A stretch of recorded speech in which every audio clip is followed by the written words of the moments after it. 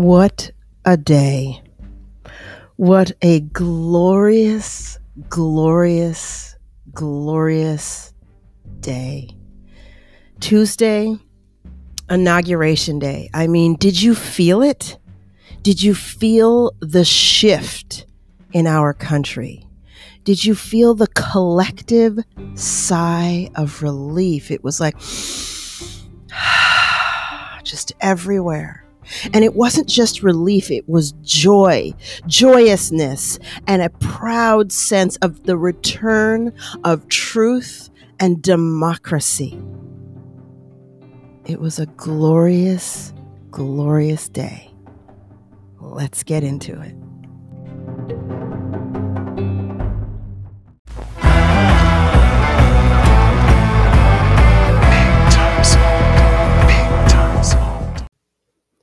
Welcome to Big Time Small Talk. I am your host, Jody Rollins, and welcome to the first day of President Joe Biden, the first full day. And I am back in my home studio with my microphone and all my fun gadgets and equipment.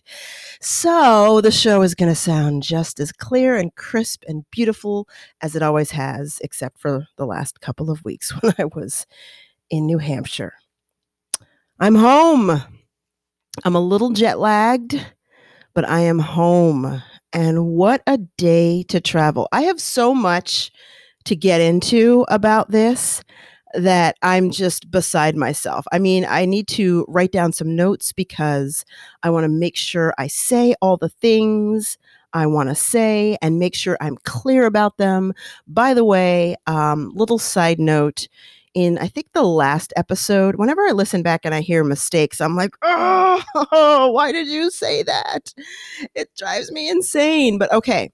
First mistake I found was I think I said electoral college votes being 206. I know it's 306. So 306 landslide electoral college votes went to Joe Biden. Don't know why I said the wrong number. I did. And I realized, secondly, that I was just so fired up and there was so much going on politically and in my life. At one point I was like, I think I said something about I'm here in New Hampshire in the, we're on the hill in the nature place. And I'm like, why did you say the nature place? It's a house on a hill and it's surrounded by nature. So they're my two little self-criticisms. I don't know why I said either of those things, but I did, and let's consider them corrected.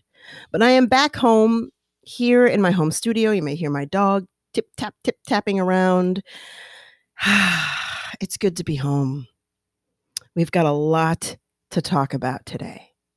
So let's start with how I experienced this glorious day, the inauguration of Joe Biden and Kamala Harris.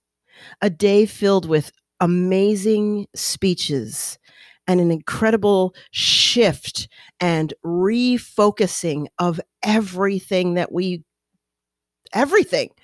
mean, it's just everything that is important in this country, everything that we've been through for the last 4 years. I'm not even going to mention the other president's name today because I don't want this to be a show about negativity. I want it to be about positivity and to really just to sit back and enjoy the beginning of something new. Because we have enough time, the Republicans, some of them are already picking on Joe and already, deciding the country is going to go to hell in a handbasket before anything has happened. But I want to focus on the positives of that day. I mean, yesterday, wow. Could you guys feel it?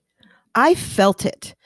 It was just like, I don't know. It's like when you're thinking about your birthday when you're a little kid and you could just feel it coming, and you wake up that day and you're like, it's my birthday, and it feels like the whole world is celebrating with you, even though you're a little kid and it's really just about you and your mom and your dad and, your family. But it just felt like everyone was with us.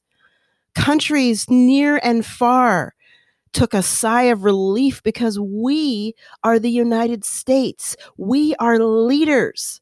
If we fall apart, what hope do they have? That's what my foreign friends have said. It was a glorious day, and I'm just going to continue to repeat that phrase because it was. It was. Okay, so let's start with how I experienced that day. So we were flying home from New Hampshire, and we had a flight from Connecticut because that's the best airport to fly out of. And I mean, there's lots of great airports, but I mean, from where we were located, it's just a really convenient airport. And so we flew from Connecticut to Minneapolis, and then Minneapolis to California, basically. And so my husband and I are sitting in the airport watching the beginning of the inauguration on my phone through the cable app, and we're like sharing the earbuds. He has one and I have one in each ear, and just watching it all begin, and seeing the past presidents come down the stairs. I'm like, oh my gosh, I miss you guys. I miss diplomacy and decency. And look, I know these people are flawed. I know Bill Clinton had his shenanigans that we won't get into right now. We all know, right, when he did in the Oval Office, Monica Lewinsky. But it was just nice to see sort of the history of our country that is still living and able to come, because I hear Jimmy Carter was not healthy, but walking down those stairs. And then you see Michelle Obama in this beautiful, like, burgundy coat and burgundy, I don't even know, top, and these wide leg pants. And you see just the majesty of it all. And you see our now current president and his beautifully dressed and intelligent, articulate, kind, decent wife, Dr. Jill. That's right, doctor. I mean, just seeing all of that. And then you see mixed in it, Mike Pence. I don't know what he thinks he's doing. I'm like, where have you been? You've been so obedient. But actually, I was watching on MSNBC, and Rachel Maddow put it this way. Mike Pence has been obsequiously, oh God, what did she say? Obsequiously, there was another word, but basically obedient. And it was this weird phrase. We started Googling and we're like, what does that actually mean? But basically, like, obedient and praying. That's what he's been doing. And I'm just like, really? But whatever, you're there. You're doing the right thing. You're passing the torch. You're not choosing to ignore the event and go someplace else and watch, Trump in his Never Never Land. Oops, I said his name. Okay, I can't help it. But to just see, like, common decency return. And I got to tell you, as we're sitting on the plane, we flew Delta. I love Delta. And they have the little TV screens at the back of the seat, the plane seat, in the headrest. And everyone was watching. I actually posted a picture about it on my Instagram. If you want to take a look, it's at Jody Rollins. And everyone, everywhere I looked, all the seats in front of me, behind me, it was just like this collective feeling of unity. I don't know these people's political beliefs. Now, maybe they're sitting there going, harumph, but they were watching. And all of the screens, I mean, there was some people watching CBS and some ABC and some CNN and, some MSNBC. I didn't see any Fox. Doesn't mean there wasn't any. But it was just like this, I don't know, a colorful, united moment as we're on this plane. And then, of course, the flight attendants break in and they're like, for those of you who don't know how to use a seatbelt, and I'm like, come on. And they cut your screens off. So we didn't get to see the actual swearing in of Joe and Kamala. I love how I'm on a first name basis with these people, of Mr. Biden and Ms. VP Harris. But because they were like, and first of all, and the emergency exits are here. And for those of you who don't know how to use a seatbelt, what you do is you click here. I'm like, who doesn't know how to use a seatbelt? If you are traveling and you don't know how to use a seatbelt, something's wrong with you. Like, I get it. Maybe somebody came from the darkest corner of Afghanistan and they don't understand seatbelts. But how about the rest of us get on with watching the President of the United States? I'm just saying. And then walk over there and show that person how to use a seatbelt. But I know it's all about legalese because maybe somebody doesn't. And God forbid, there's crazy turbulence and yada, yada, yada. So then they cut back into it and we take off. And just seeing all these screens tuned in was amazing. So then we see Lady Gaga in that beautiful red skirt. I didn't get the bird pin. I just was like, that thing is huge. Not my thing.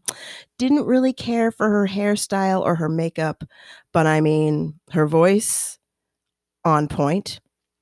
It wasn't my most favorite rendition of the national anthem, but I mean, she's got some pipes. I think we all know that. And it was beautiful. And who else? Then J-Lo. I'm not saying this in order because I'm just trying to remember it. J-Lo, I didn't quite understand why she was there. We all know that she's an amazing dancer and performer, and I think she's actually a decent actress. But singer? No, not really. A friend of mine on her Facebook page was like, this was amazing. And I was just like, I was glad that they had all varieties of people, different ethnicities and races. I liked all of that, and I'm glad she was there for that respect, but I think there are some Latinas who could have knocked our socks off. And her singing is it's good, and that's it. But she looked beautiful. And then Garth Brooks came out. If somebody can let me know what happened with the trumpeter, it was like the trumpeter was like ready to start, and then he was like ready to push on his lips onto the trumpet, and he looked like he was looking over at Garth, and then Garth sang it a cappella. So I don't know if that was supposed to happen or what, but it struck me, this beautiful version of Amazing Grace. I don't care that he wore jeans. I know some people are like, you wore jeans to a black tie event. I'm like, that's him.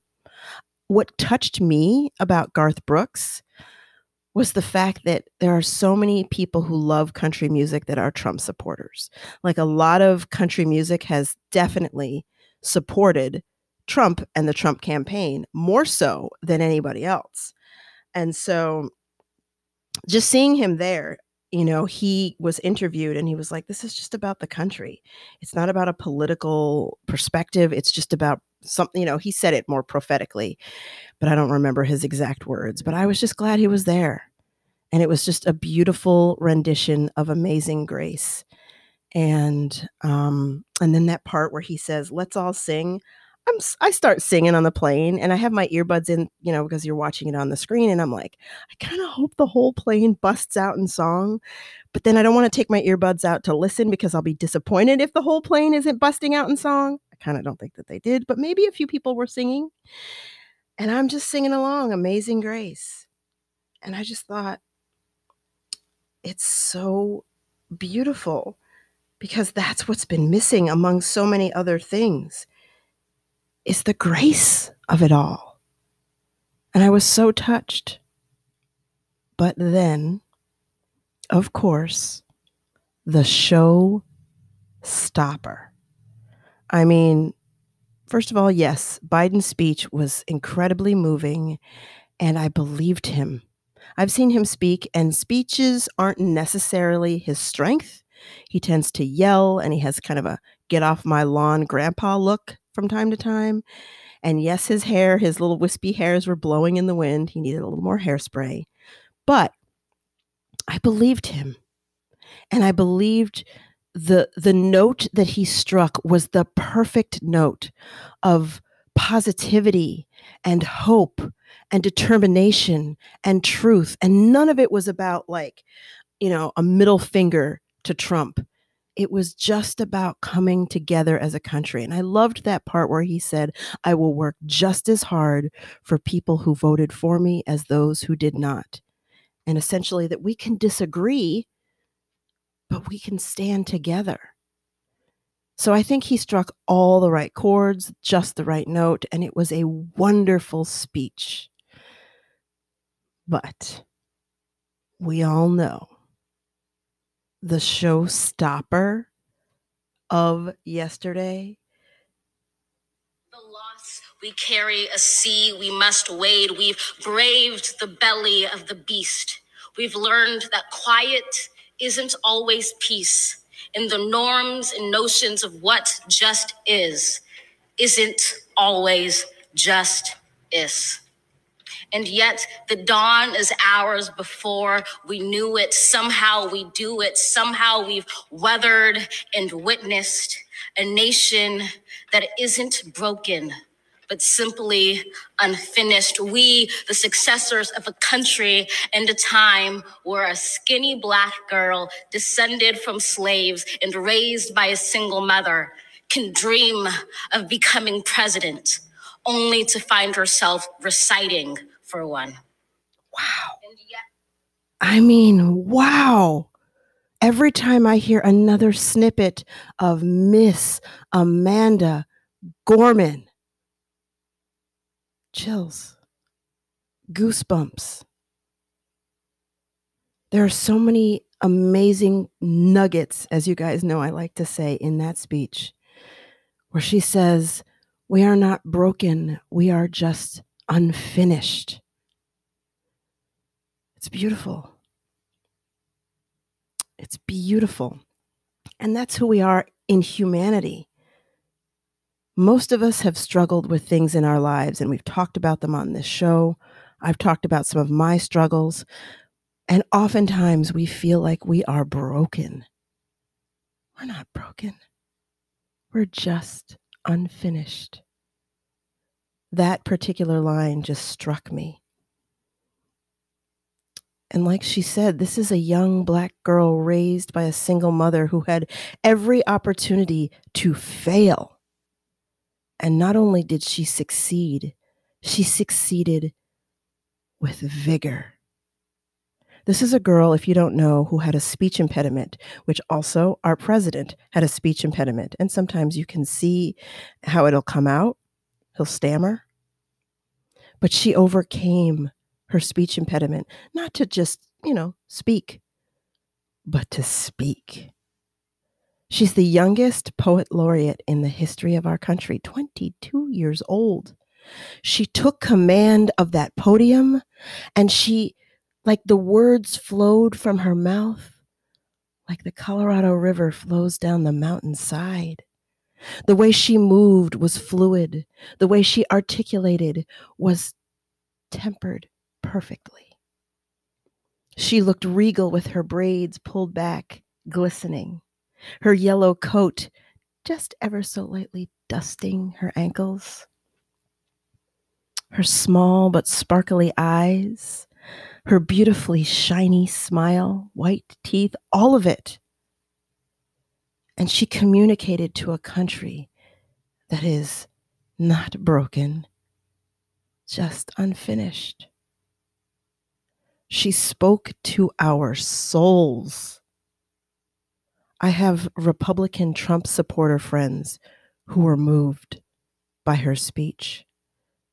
My husband cried. Don't tell him I told you. I'm sitting on a plane, 40,000 feet, flying across the continent of the United States of America. And as divided as we are, and we are, in that moment, it felt safe to feel again. It felt okay to acknowledge empathy again. It felt beautiful and comfortable and familiar again, to have hope. When I was a little kid and a teenager, I never thought I would see a Black president. And then we had Obama. I have Biden on the brain. We had Obama, the first Black president. And that was a magical day. I certainly never thought I would see a Black female president or vice president. And now we have Kamala Harris, the first Black and of South Indian descent vice president of the United States. What a day. Joyous, glorious. Those are the words for that day. I never thought I would see those things. And then to have this young girl she didn't ask permission in her speech. There's some people, the way they speak, it's like, will you allow me to say this? They sort of apologize and speak at the same time. This girl took that moment because she'd earned it. Amanda Gorman earned that moment. She stepped into her power and her strength, and she soared. No one who saw that speech will forget it. They may forget her name. They may forget her face. They may forget the exact words, but you will never forget how she made you feel. I was so proud. I was so proud because I want to share a story with you guys about, I don't even know how to caveat the story or how to explain it, but it has to do with what I heard yesterday as I'm flying, like I said, 40,000 feet, whatever it was, across the continent. There's something prophetic about flying across your country when one president is president and then the other becomes president. And when you land, the new one is there. We took off. Trump was still officially president, and we landed, and Biden was. It was definitely a profound moment that was not lost on me. But I want to share a story with you about what I see in this country now, what I see in Joe Biden, what I see in Kamala Harris, and everyone. Amy Klobuchar, if you don't know her, you need to know her. She's the senator from Minnesota, and she's every bit as fantastic as a Michelle Obama, as a Kamala Harris. She's incredible. She actually was the chair, I believe, of the inaugural committee. And what a wonderful event she put together. She also ran for president. And technically, I guess you could say she lost. And there's no bitterness. There's no resentment. She just has joy for the country that she loves. She's pretty special. And I hope she doesn't get lost in the shuffle. But I want to share this story with you. And I guess I'll just get to the story as soon as we come back from the break. Stay with me.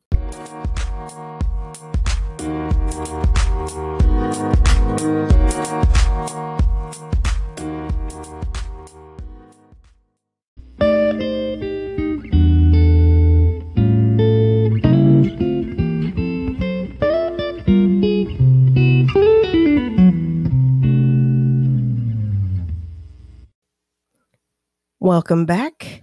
Thank you guys for still listening and not clicking away. I've got so much to talk about. I try to keep these episodes around 45 minutes to an hour, but we may just go over today because this girl's got a lot to say. Look at that. I'm a poet laureate too. Nope. So first of all, if you are clicking and listening to the show for the first time, thank you so much, because you could be listening to anything or doing something else and you chose to tune in to Big Time Small Talk. I would hope that you will continue. If you like what you're hearing, please click subscribe. Please, please, please. It really helps because I know that when people get notifications, they listen. And that helps me be able to grow the show. And it is growing. I am excited to say it's continuing on an upward trajectory, and it's seemingly growing faster. So I'm like a little scared because I don't want to get too carried away, but wow, Thank you guys for tuning in.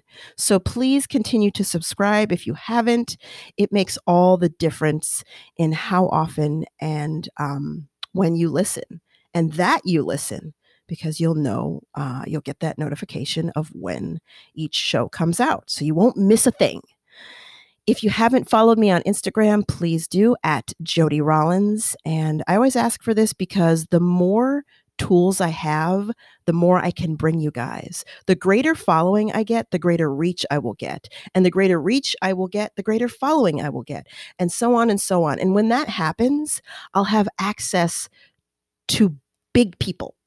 There's no other way to say it. I would love to say to you, hey, next week we have Amanda Gorman coming on. Well, we don't, because my show is little. It's new. It's in its infant stages. But I know, and maybe at the risk of sounding arrogant, it's going to be big.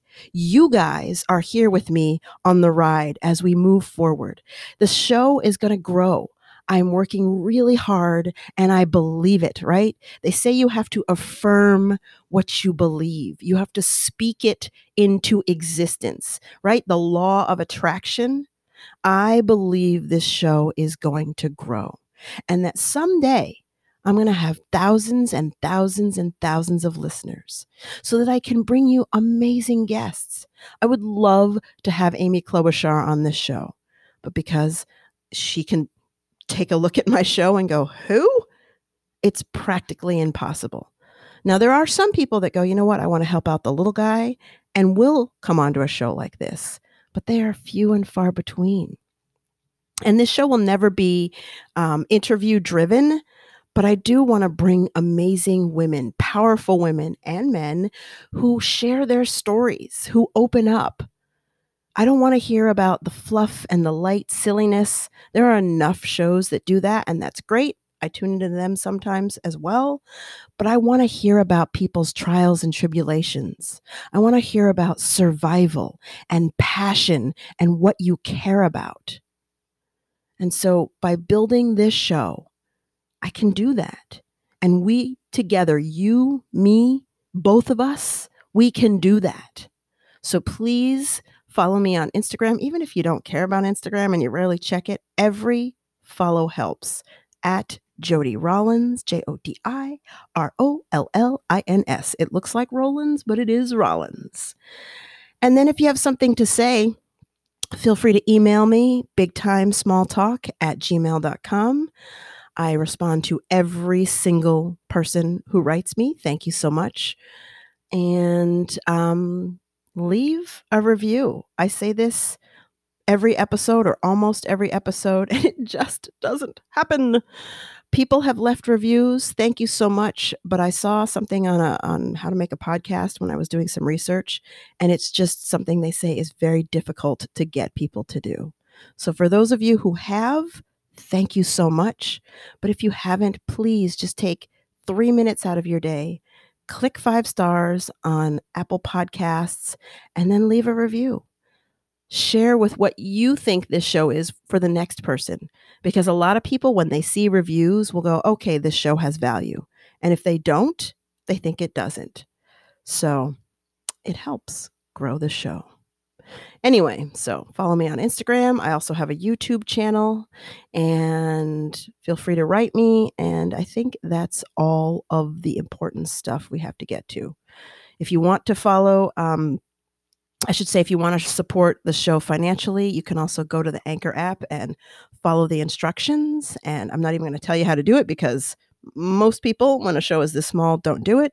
But if you would like to, you can do a little monthly financial, contribution. And if you have questions about that, you can write me as well. But I'm going to keep doing this show whether you pay me or not. Okay, so all of that is out of the way. Back to my story that I haven't started yet, but I'm about to.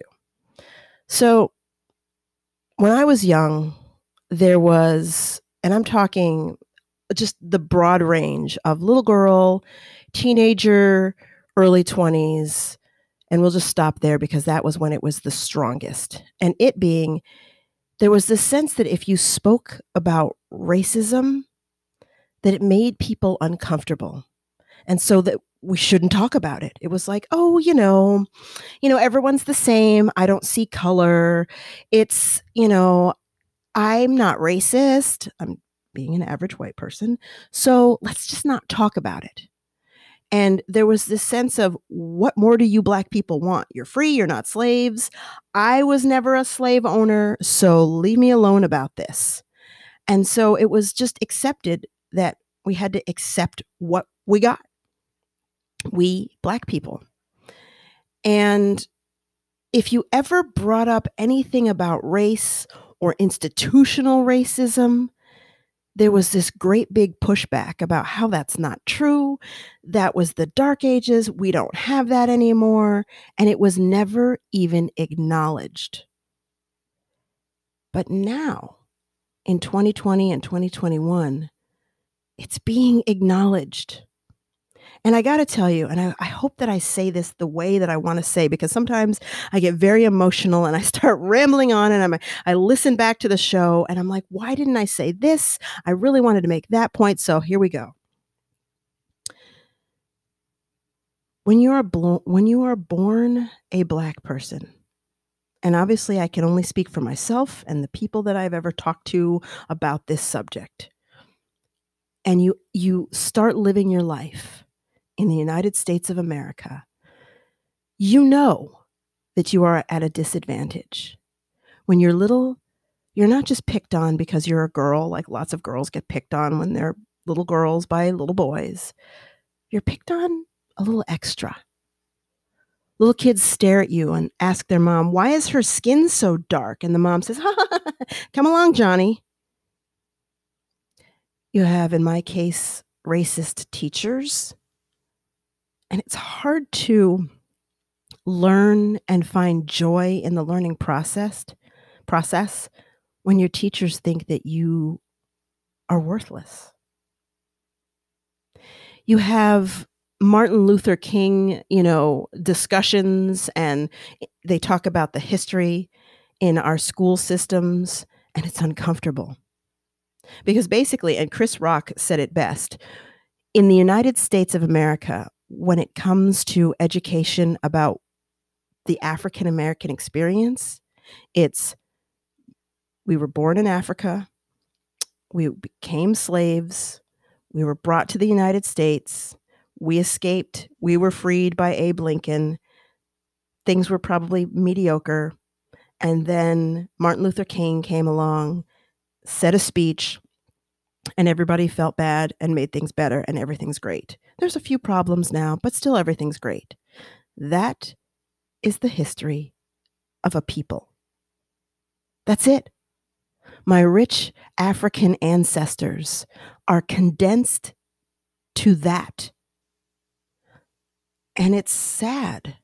And it makes you have this sense of shame and disconnection and lack of belonging. It doesn't matter how many white friends you have or how many bosses that hire you, because even if they're white and you're Black, there's always this sense of, don't talk about racism. It makes people feel uncomfortable. I remember they started talking about affirmative action in the 80s, and there was such disdain for it. How dare you give Black people a leg up because that pushes down white people? And that can be a whole nother discussion, right? A different show. But then when Black Lives Matter as a movement came along, it was as if there was no way for certain, not all, but for certain white people to acknowledge that there's an inequity. And if you say Black Lives Matter, then that meant that white lives don't. That somehow there's only enough matter in our country for one race to matter. And that the subservient or the minority races, you should be happy with what you have. Stop blaming me. And that's what it's been like for my entire life. You couldn't really talk about race in mixed company. It was like, you don't talk about religion, you don't talk about race, and you don't talk about politics. Politics, let's just break that down for a second. Politics is something that we can believe in. We can choose to be on the right. We can choose to be on the left. We can choose to be in the center. That's not who we are. Let's talk about religion. You can choose to be Jewish. You can choose to be Christian, Buddhist, Hindu, whatever. That's not who you are. Now, don't get me wrong. Your religion may be very, very important to you, but you can change it. You can change your political views and beliefs. You can change your religious views and beliefs, but you cannot change your skin color. And so the idea that race is put into that little category of don't talk about race, don't talk about politics, don't talk about religion, tells us all we need to know. Race is about humanity. And if we all succeed, we all succeed. And what I find to be true is that, and this is where I want to be careful and make sure that I say this very clearly.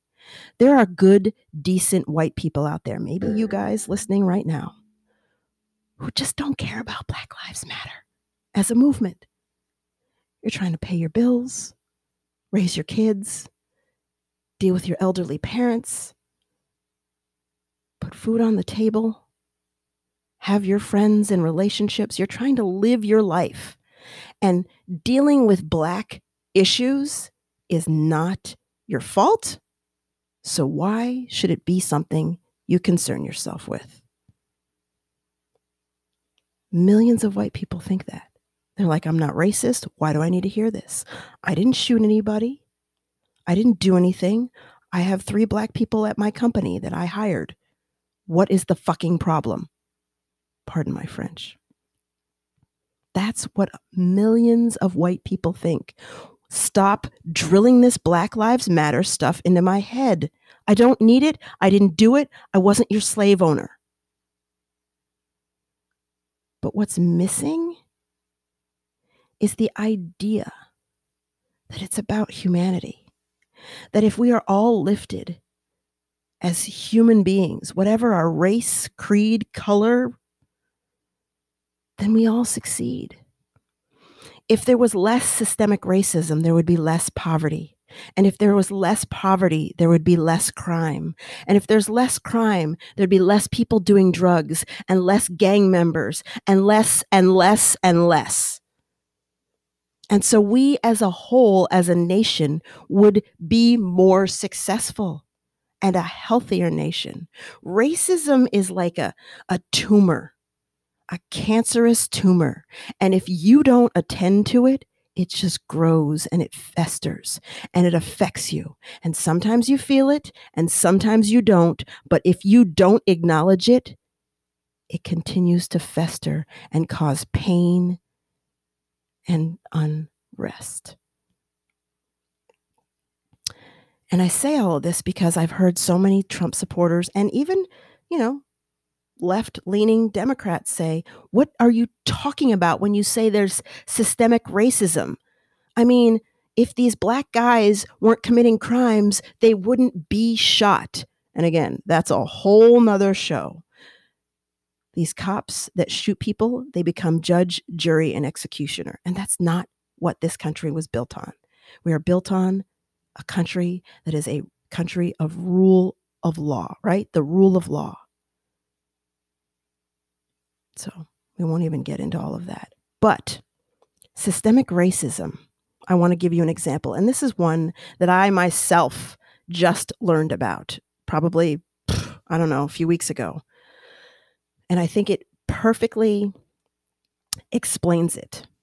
Because I have Black friends who believe it exists, but they can't explain it. And if you'd asked me 6 weeks ago, I don't think I could have explained it. I'd be like, well, it's there and you can look at this. Here we go.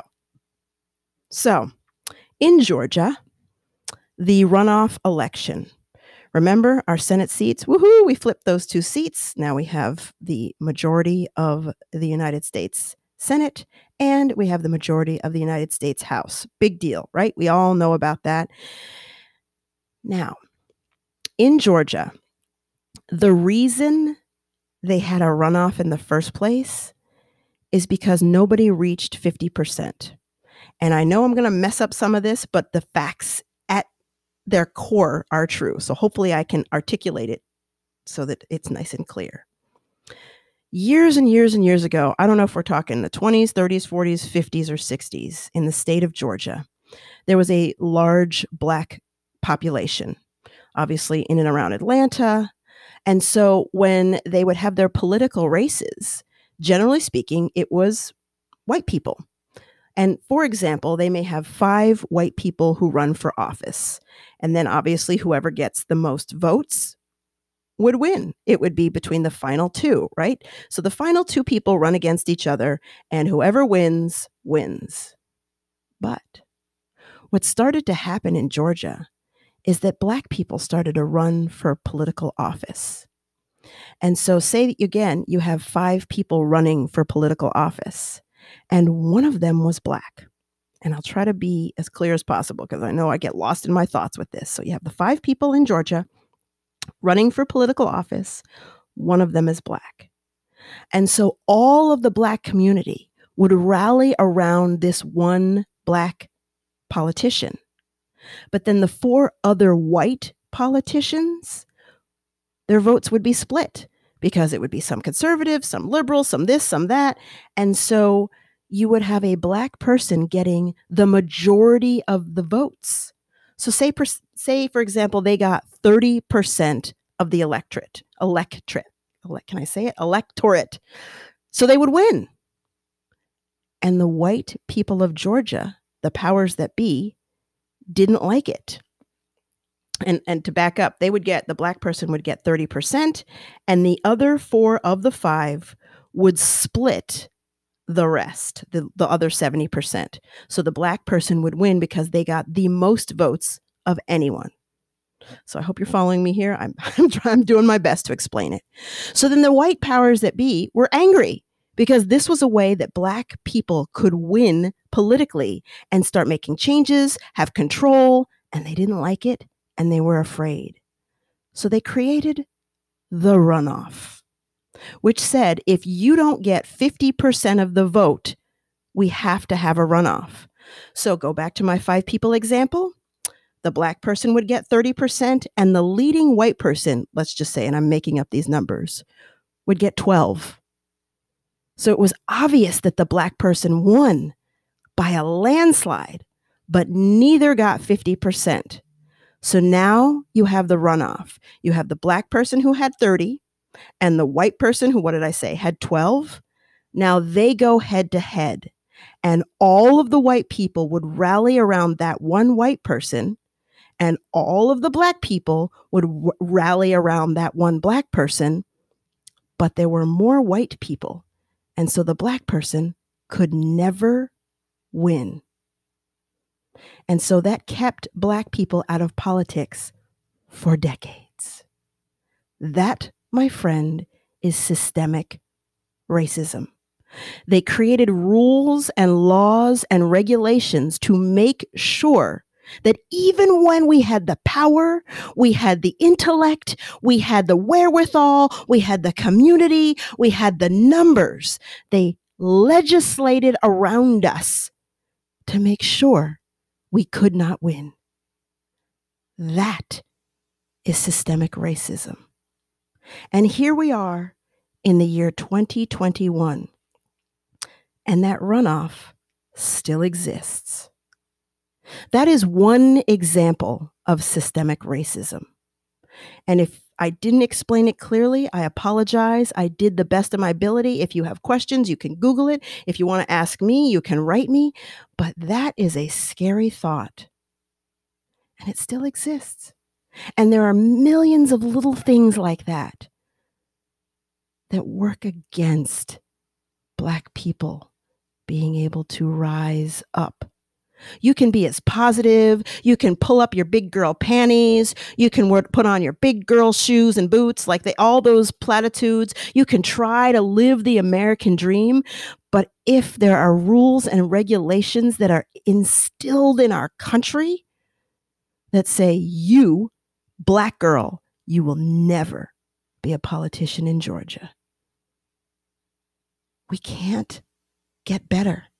We can't heal as a country. And that's why Joe and Jane, white person, who thinks that Black Lives Matter isn't a matter, it affects you. It affects all of us.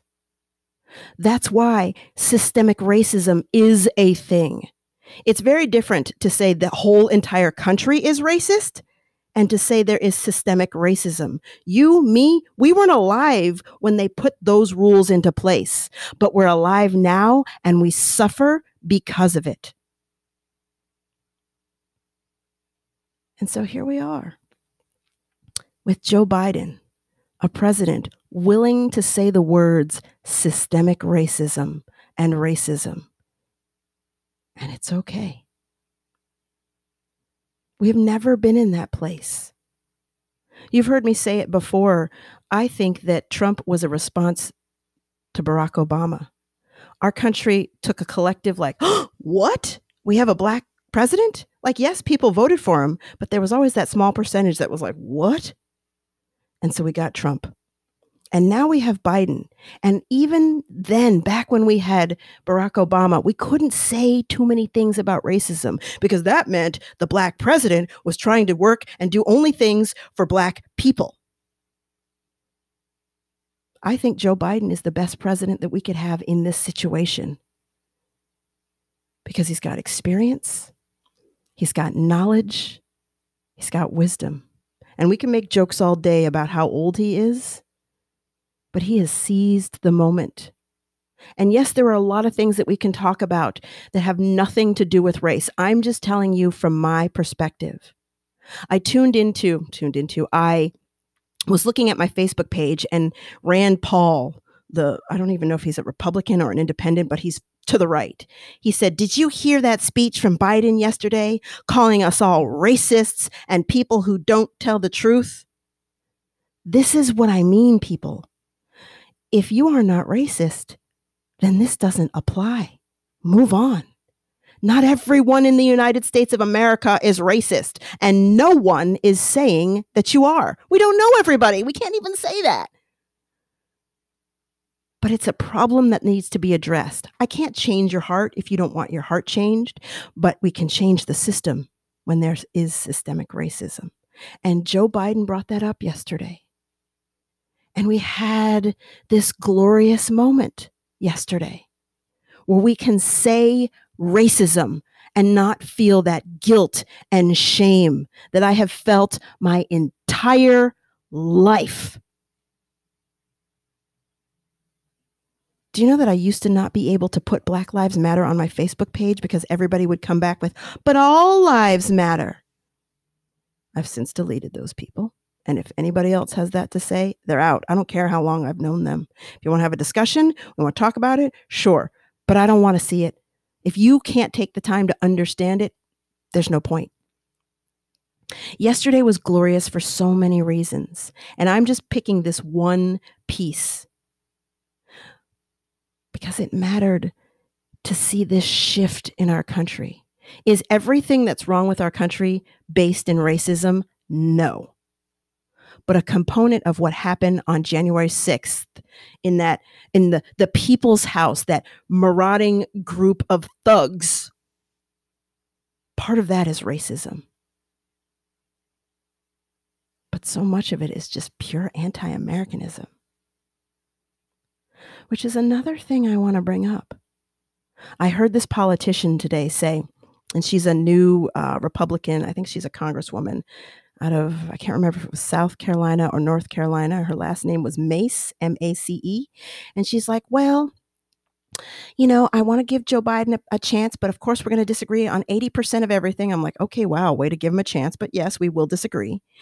But, you know, we have to acknowledge, she kept saying that, we have to acknowledge that, yes, there are going to be people who are, you know, still Trump supporters, and that's their right. I'm like, wait a minute, that's their right? We need to look at that. It's not your right to be a Trump supporter. It just isn't. If you are anti-American and you're trying to tear down this union, that's not something that we need to acknowledge and accept and just kind of let be. Like what? You can be the most conservative man or woman in the world. You can believe in, people carrying guns to work and to schools. You can believe that we should have prayer in every school, that prayer should be posted at the grocery store, that everyone should say, God bless you when I check out at the line in Target. You can believe all kinds of extremely conservative stuff, as long as you still want this country to be whole. But the minute you attack us, like those thugs did on January 6th, that's not a political belief. That's not conservatism. That is a traitor. Plain and simple. So we need to snuff out the Trumpism. It's okay if you still believe in Kevin McCarthy or I can't even say some of these people's names, the Rand Pauls and the conservative right people, but the anti-American Josh Hawleys and Ted Cruz's and Donald Trump's? Nope. We are a union. And yes, we are divided. But it's almost like if you are in a marriage and one party is like, I love you, honey. You're the most amazing person. You have problems, but I love you and I want to stay married. And then in this case, in my example, the husband is like, yeah, I love you, but I don't want this union. I want to tear it apart. I don't like how it's run. I'm going to work against it. That marriage would fail. You can't just accept it. That would be foolish for a wife to say, well, my husband really doesn't like me. He wishes I would change everything about me. He doesn't even want me in the house, but I'm going to stay married to him. That would be lunacy. That's the same as trying to accept these Trump supporters. And again, there's a difference between people who are just conservative, who happen to believe Trump, which, God help us, and people who want to tear apart this country. We can't just let that be. This country is flawed, right? We learned that yesterday. I mean, we know that, but the way that Amanda Gorman said, we are not broken. We're just unfinished. It's not perfect, but we're trying to form the more perfect union. They said that too yesterday. But we cannot let this Trumpism continue. There were so many beautiful things that were said when Joe Biden talked about how he's going to work just as hard for people who didn't vote for him as those who did. You would never hear that from Trump. Never. He's talking about things, about making changes, about focusing on COVID in a way that Trump never did. Maybe we can finally combat this garbage and get back to normal and get people back to work. There was so much in his speech yesterday, and it was glorious. And I am running out of time. Hang on, stay with me. I'll be right back.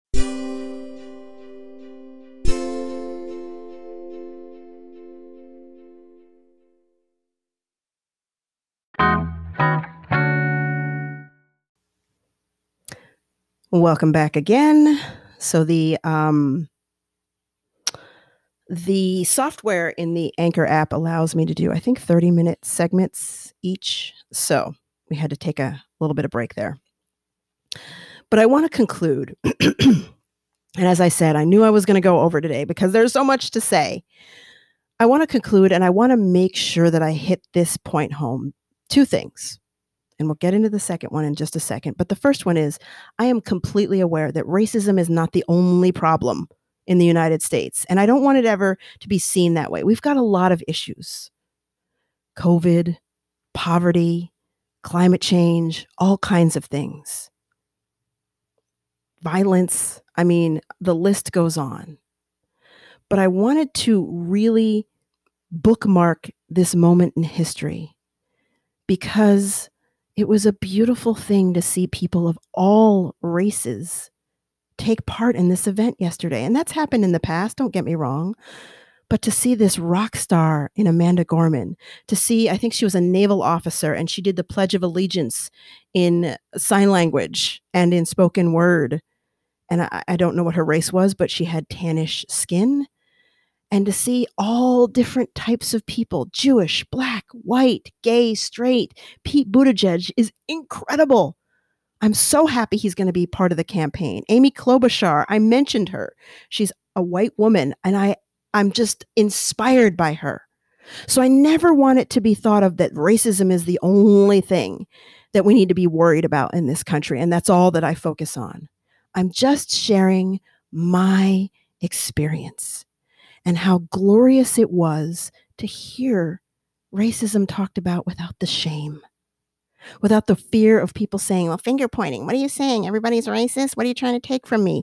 It was just, let's deal with it. We are still the divided states of America. There's nothing you can do to change some people's minds.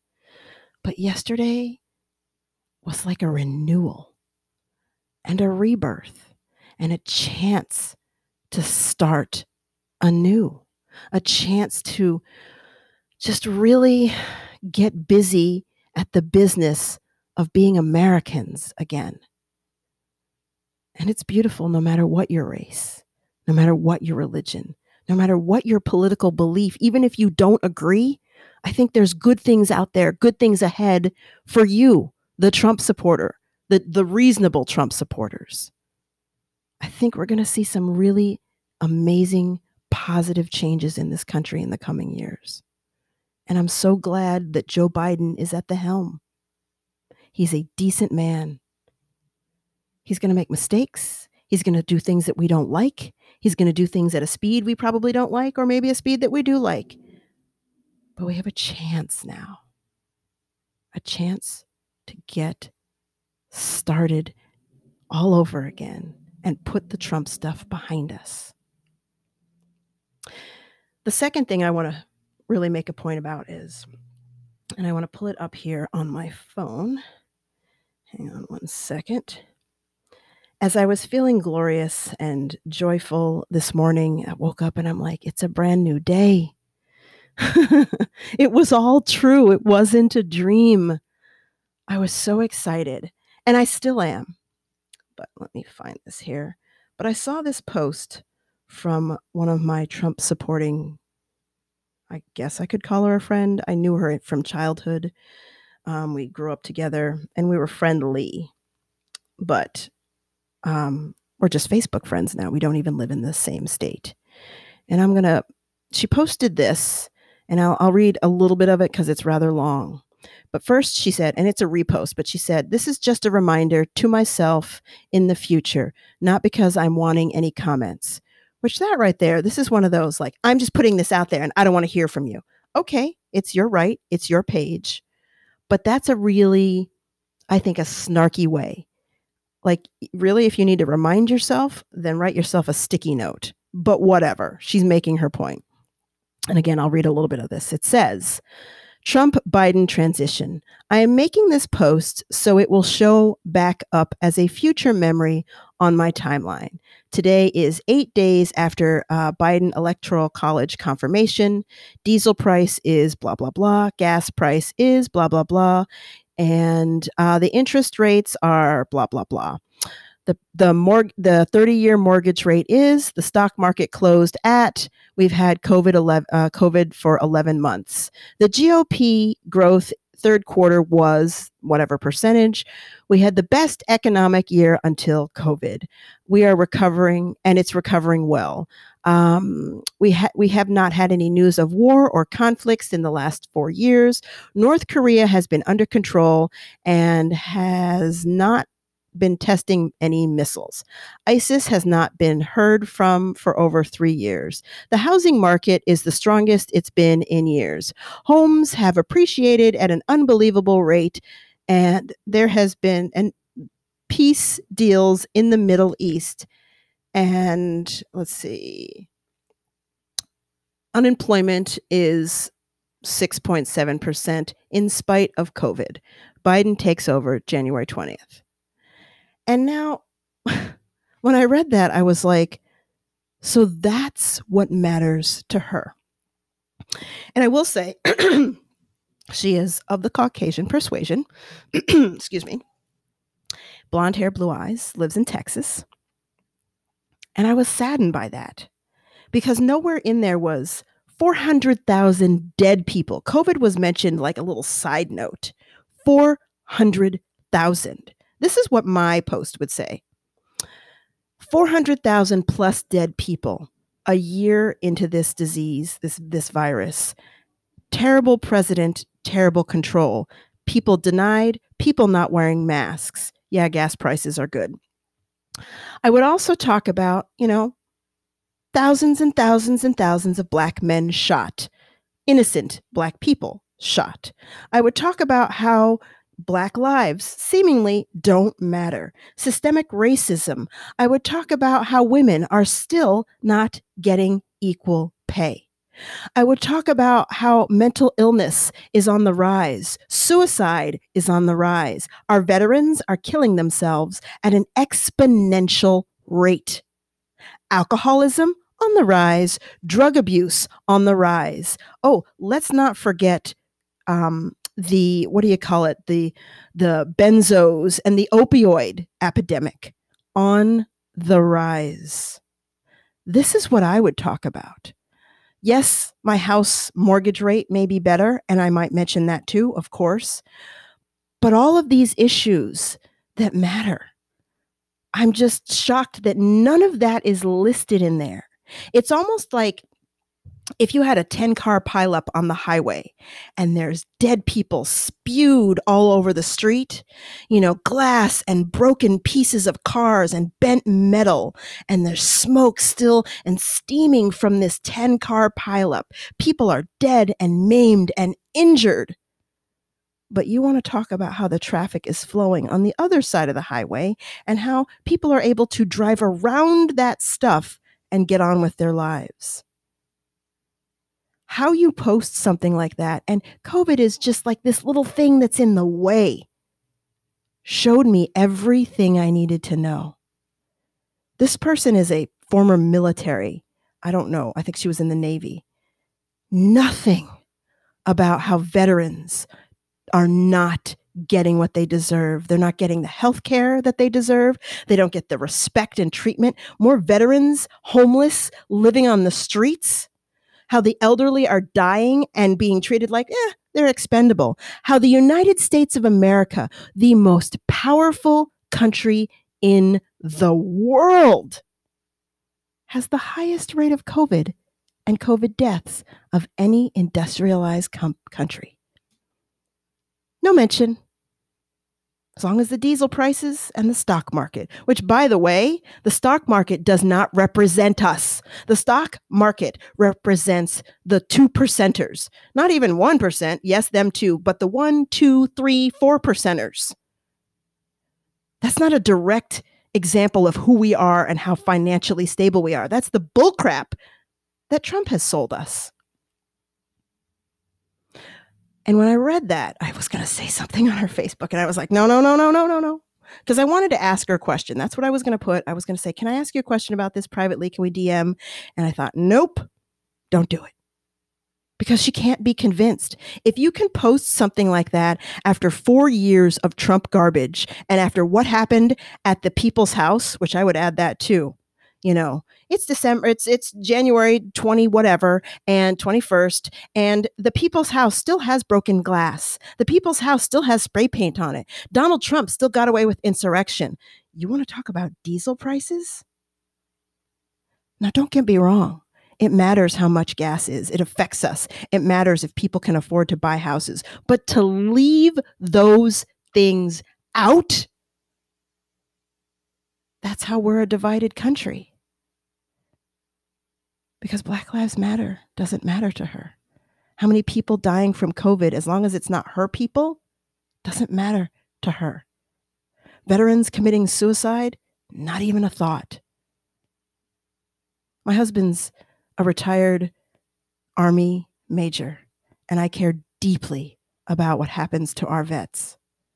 Black, white, gay, straight, I don't care. They're not being treated with the respect they need to be treated with. No mention. So this is what we're up against, folks. People who didn't see and still don't see the destruction of Trump. And she's a regular person, regular mom, regular job, would never go and beat down the Capitol building doors. She's just a regular person, but this is her post. So while you and I were celebrating this glorious day, that's what she's thinking. While you and I were going, this is our chance to breathe a sigh of relief, to get over our PTSD, our post-Trump stress disorder. It's going to take a minute. Like, I'm not even joking. It's going to take a moment. When we got to listen to this beautiful poem and see hope, when we got to feel the grace of Garth Brooks' song, when we got to really hear and understand the spirit of Joe Biden's speech, this beautiful, beautiful day, she missed it. She missed it. And she's sticking her thumb in our eye and saying, what about mortgage rates? We can do both, folks. We can walk and talk and chew gum at the same time. We can officially impeach and convict Donald Trump, and we can focus on COVID. We can wear a mask and live our lives. We can feed the homeless and get on with the process of being a human being and thinking about gas prices and thinking about mortgage rates. Because it's all intermingled. Peace in the Middle East, I don't know where she's been paying attention. There's no peace in the Middle East. There was peace in the Middle East on September 10th, 2001, until there wasn't. China and Russia interfered with our election. That is an attack on the United States. That's not peace in any other foreign countries, but no mention of that. There are some great things that Trump did. I don't know what they are. I can honestly tell you, but there are some things. Some things happen in spite of him. But to make that post is to miss the full experience of life. We are all connected, whether you're gay or straight or trans, whether you believe in climate change or you don't, whether you believe in guns or you don't, whether you believe in religion or you don't, whether you think Black Lives Matter or you don't. We are all connected. And you cannot separate it. That's what Trump tried to do. He tried to say, COVID is just a side thing. Let's get back to the country doing the business of the country.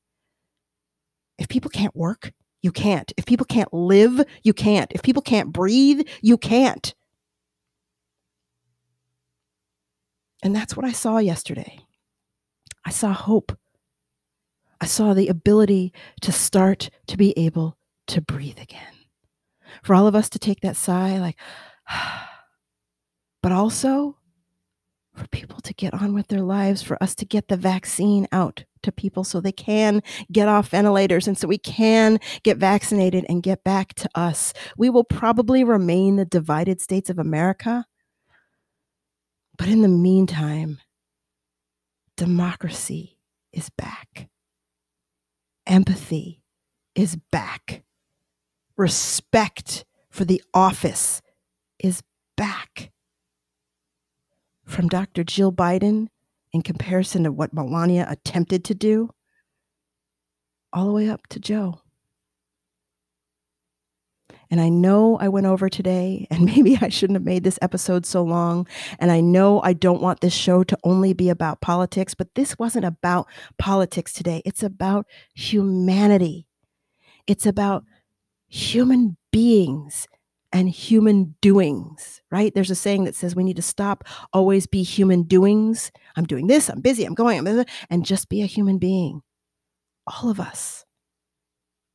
Rich, poor, Black, white, Asian, Native American, Latino, gay, straight, trans, bi, non-binary, all of us. And I enjoyed that day yesterday as I flew across this country. And the tears fell to my cheeks because I saw somebody who believed that too, that we are all connected. And that we can do this. And I'm grateful. It's not going to be easy. There are going to be problems. There are going to be flaws, but I am grateful. Yesterday was a day I won't soon forget. I don't think most of us will. It was beautiful seeing all the posts on Facebook and Instagram and Twitter. Joy, jubilation, happiness. It was beautiful. And I'm grateful for it. That's my story, and I'm sticking to it.